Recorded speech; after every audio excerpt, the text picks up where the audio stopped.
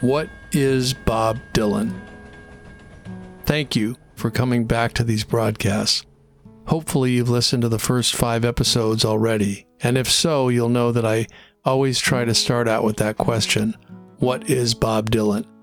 And at first, maybe it seems like a simple question, but the more we get into it, the harder it becomes in some ways to answer with anything definitive or final.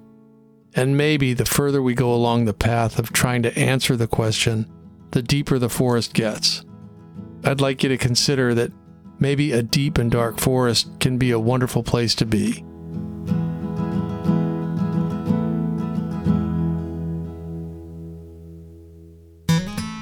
Before we get rolling, I'd like to alert you to the website for this series, which can be found at abobdylanprimer.com. That's abobdylanprimer.com. Please check it out, and thank you. In this episode, we're going to take a look at a very interesting period of Dylan's career. Of course, they're all pretty interesting, but this is a time when Dylan, who had been completely in sync with or ahead of the culture for the first 5 years of his career, now began to diverge from the cutting edge. 1968 would prove to be the most tumultuous year in modern American history. And yet, as the year began, Dylan released John Wesley Harding, a quiet, introspective, and mysterious collection of short songs tinged with religious imagery.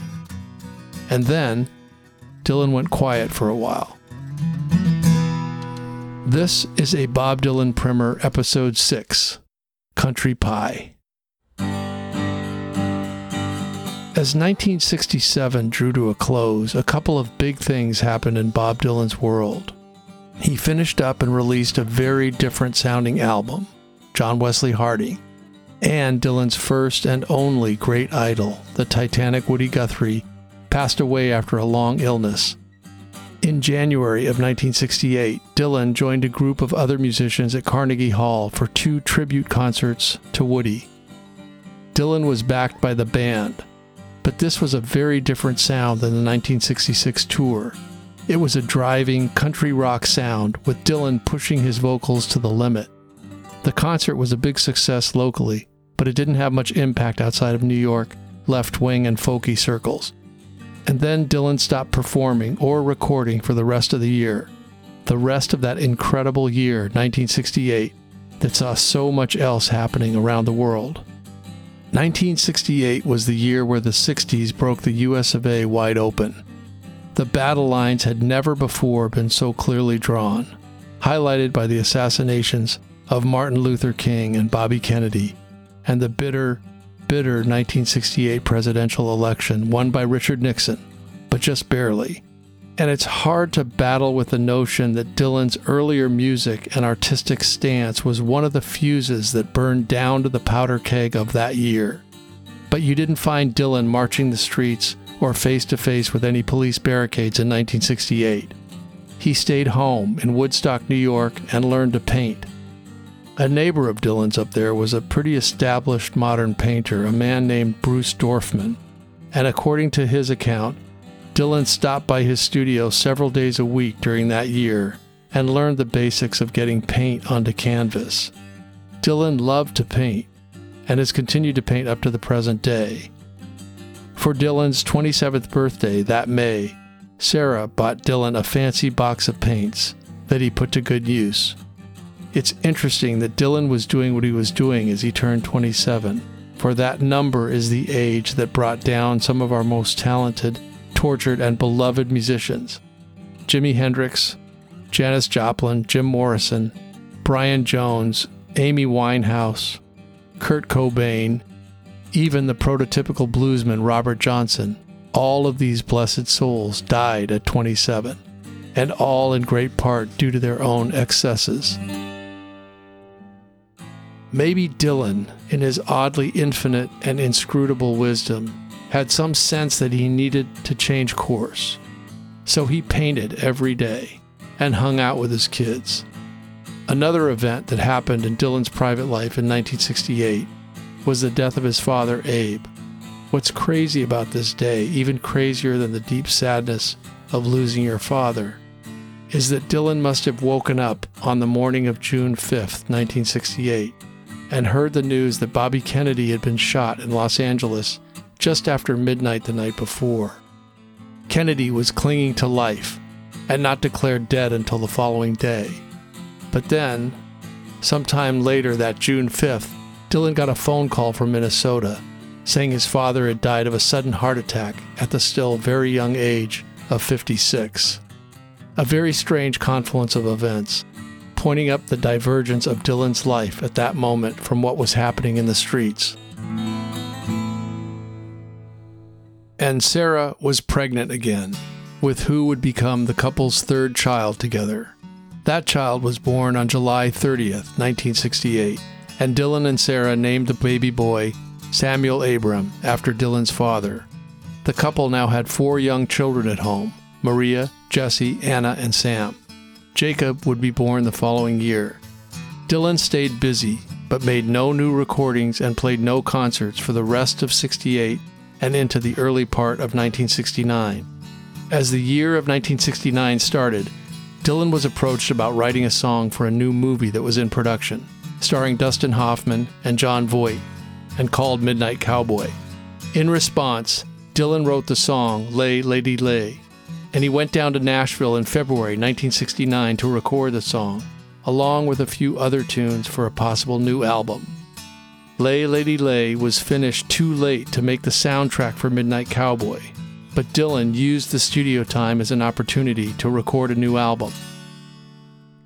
In a handful of sessions that February, again with Charlie McCoy and Kenny Buttrey back from the Blonde on Blonde and John Wesley Harding sessions, and a group of other brilliant Nashville studio players, Dylan recorded a handful of new songs, including a full day's session with Johnny Cash, playing old country standards and a few Dylan covers.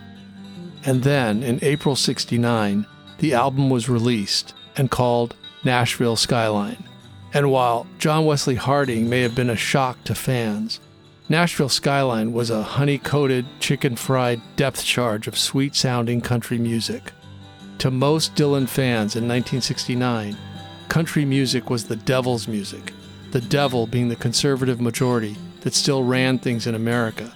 Even worse, country music was identified as redneck, read racist music. That may not have been true or correct, but it was the perception of a lot of young people in America at that moment. And this perception was reinforced by the cover photo of the album, which showed a tight close-up of Dylan's smiling face, holding a shiny guitar and tipping his hat, while looking down at the camera, wearing what sure as shootin' appears to be a shit-eating grin. In spite of all this, the album became Dylan's bestseller ever, anchored by the hit single Lay Lady Lay, which reached number 7 on the Billboard Hot 100 chart. On that song, have to give another shout-out to the late, great drummer Kenny Buttrey for the insanely creative beat he taps out on bongos that kicks the song off, and the drumming he does throughout that really holds the song together. It's a beautiful song with beautiful accompaniment, and it sounded nothing like anything Dylan had ever done before. Even today, 50 years later, people still get hung up on the voice Dylan used for Nashville Skyline. What I think they're missing is how evocative and beautiful his voice is, and how it shows Dylan's amazing control of his vocal instrument, in spite of the fact that many people still think he sounds like a dog with his legs stuck in barbed wire, as someone said of him back in 1964. So, Nashville Skyline, Bob Dylan's new album, kicks off with a slightly perverse choice of song. It's a duet between Dylan and Johnny Cash, singing Dylan's early song, Girl from the North Country. And it's almost a rehearsal. They both flub the lyrics a little and are hunting around for the chords in places. But the version is so goddamn beautiful, I don't even know what to say. Given everything Dylan's written and recorded up to that point, it's so different and unexpected to hear this sweet country version of the song. But the feeling you get listening to it is just incredible. And again, the fact that Dylan could pull off these choices in the face of a lot of criticism and flack is somehow impressive to me. After the opening track, Girl from the North Country, the next song on the album is called Nashville Skyline Rag. and it's an instrumental. Bob Dylan did an instrumental, kind of surprising. It's a full-on country rag with steel guitar and guitar picking and country piano, and it's just a couple of minutes long, and it ends with a flourish, and then the next song is a straightforward country bluesy love song called To Be Alone With You. And it makes you start to wonder, what's going on with Bob Dylan? He started off his new record with a sloppy yet beautiful version of one of his old songs, and then he goes into an instrumental that's fun but not too challenging, and the entire album is less than 30 minutes long, and it's mostly fairly lightweight country tunes sung with Dylan's very surprising country voice. The heaviest songs on the record are Lay Lady Lay and two beautiful heartbreak ballads called I Threw It All Away and Tell Me That It Isn't True. And that's it. There's even a song on Nashville Skyline called Country Pie, where the chorus ends with, oh me, oh my, love that country pie. And when you listen to it today, it's cool. It's country Bob, and it sounds cool. It sounds good, and it's got a good groove, and it's kind of a cool little tune. But back in 1969, as the country was seeming to fall apart and the Vietnam War was raging, to have Dylan come out with a record where he was singing, oh me, oh my, love that country pie, was just mind-bending. It was mind-bending, mind-boggling, and I don't know what. It was really something, and people didn't know what to make of it. Critics were aghast, and they ripped the album apart. And many so-called Dylan fanatics were horrified. But I think most music fans just weren't sure how to process Nashville Skyline, and there was too much other stuff happening in the country to get too crazed about Dylan going country. Like I said, Nashville Skyline was a big seller, partly because of Lay Lady Lay, but also people just bought it because it was a new album by Bob Dylan, and Dylan had established himself as one of the pillars of rock and popular music. And so when he had a new album, you bought it. Again, we're talking about the 60s, where there weren't thousands and thousands and thousands of offerings being hurled at you every second. There were several hundred mainstream rock records released in a year, and if you were a rock fan, you bought 15 to 20 of them or more, and you were certainly going to include a new album by Bob Dylan. Over time, people have really come to love the record, Nashville Skyline. The musicianship is fantastic, the singing is gorgeous, and the songs are terrific, even if they're not all that substantial. And Lay Lady Lay is a true, forever classic song. Talking about 1969, it's instructive to maybe look at a song, not by Dylan, that was called 1969, and recorded in 1969, and released in 1969 by Iggy Pop and the Stooges. And it's an indication of what one of the cutting edges of rock and roll was at that moment, and how far Dylan was from that in so many respects. That's not to say Dylan had stopped being creative, but no artist can stay in the vanguard for very long, especially in the superheated cauldron of cultural change that was the 1960s. And so, whereas in 1966, Dylan was making by far the most adventurous pop music out there, 3 years later, he was recording Nashville Skyline, and Iggy Pop and the Stooges were creating this minimalist, riff-based punk rock, basically, that had a kind of raw power, wink wink, that really pointed to the future, or one of the futures. And what Dylan did, instead of trying to remain as the future, was that he intuitively figured out that true personal expression is different from being in the artistic and or cultural vanguard, and that's where he focused his creative energies. And although you could say Dylan might have been hopping onto bandwagons here or there during his career, or paying attention to trends at various times in his career, he's really never done that to any significant extent. What he was trying to do instead was follow his heart, for lack of a better phrase. Nashville Skyline was released in April of 1969. And it sold extremely well. And that same month, Dylan went back into the studio, again in Nashville, and started recording new songs. And for the rest of the year, Dylan pretty much stayed out of the news, except for one weekend at the end of August, when he flew to England to headline a rock festival on the Isle of Wight. And the story of Dylan going to the UK to play this concert is an amusing little side road, which we won't go too far down right now. But the story is that Dylan was, of course, invited to Woodstock to play that little gathering they had there, practically in Dylan's backyard, after all. But Dylan declined. And apparently one of the main raison d'etre for Woodstock to have even come into existence was that the promoters were trying to lure Dylan out of his semi-retirement. But Dylan told them no, even though his band, the band, accepted and played a set there at Woodstock. A set, by the way, they were not too happy about and for which they denied permission to use in the Woodstock movie or soundtrack album. Anyway, the day that Woodstock started, August 15th, 1969, Dylan was getting on board the Queen Elizabeth II ocean liner to cross the pond for England. As Dylan and his family were boarding the ship, little Jesse Dylan hit his head and had to go to the hospital. So Dylan almost didn't make the trip, but about a week later he flew over to perform for a crowd of nearly 200,000 people.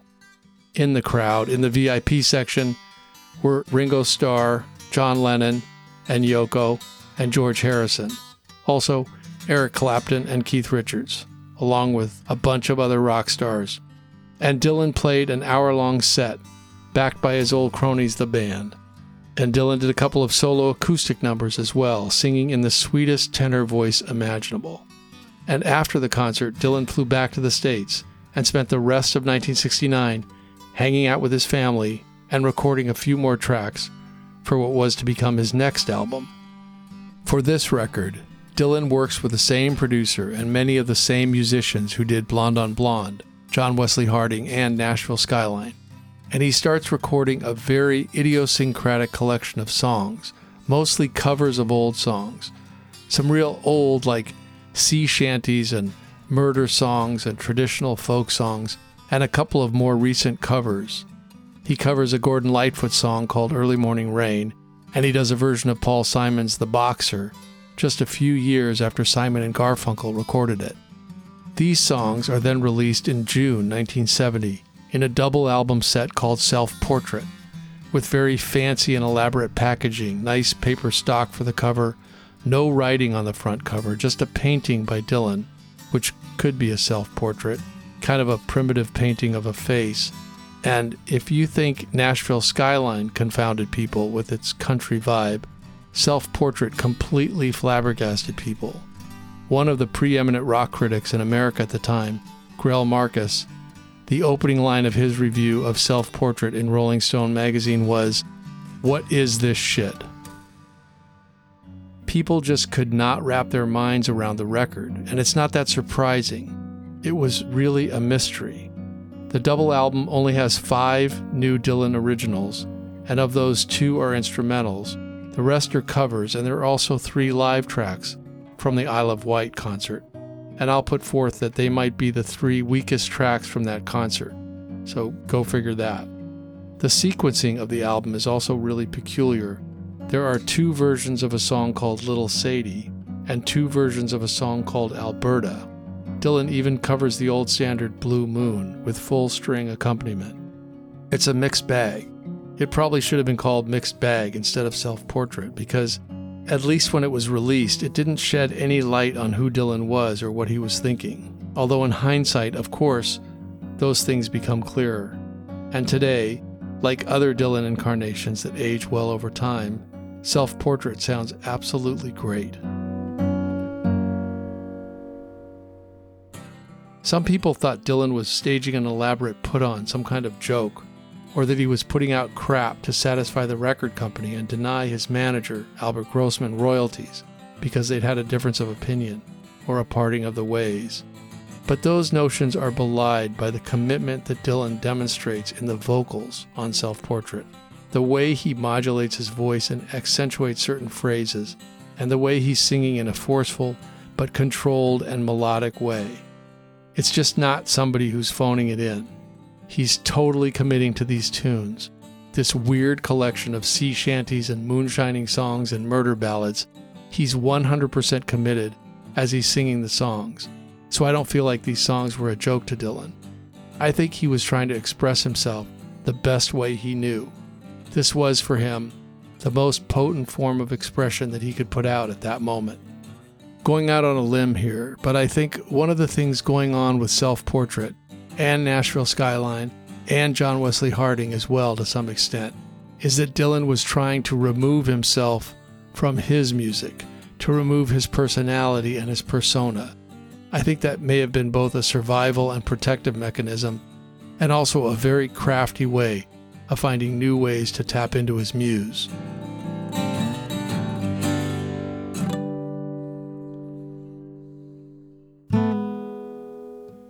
Thank you for listening, and if you'd like to hear some of the music referenced, please check out the public playlists I created on Spotify under the name A Bob Dylan Primer. Also, please visit the website at abobdylanprimer.com to find cool supporting content about Dylan, including links to some amazing stuff. And thank you very much.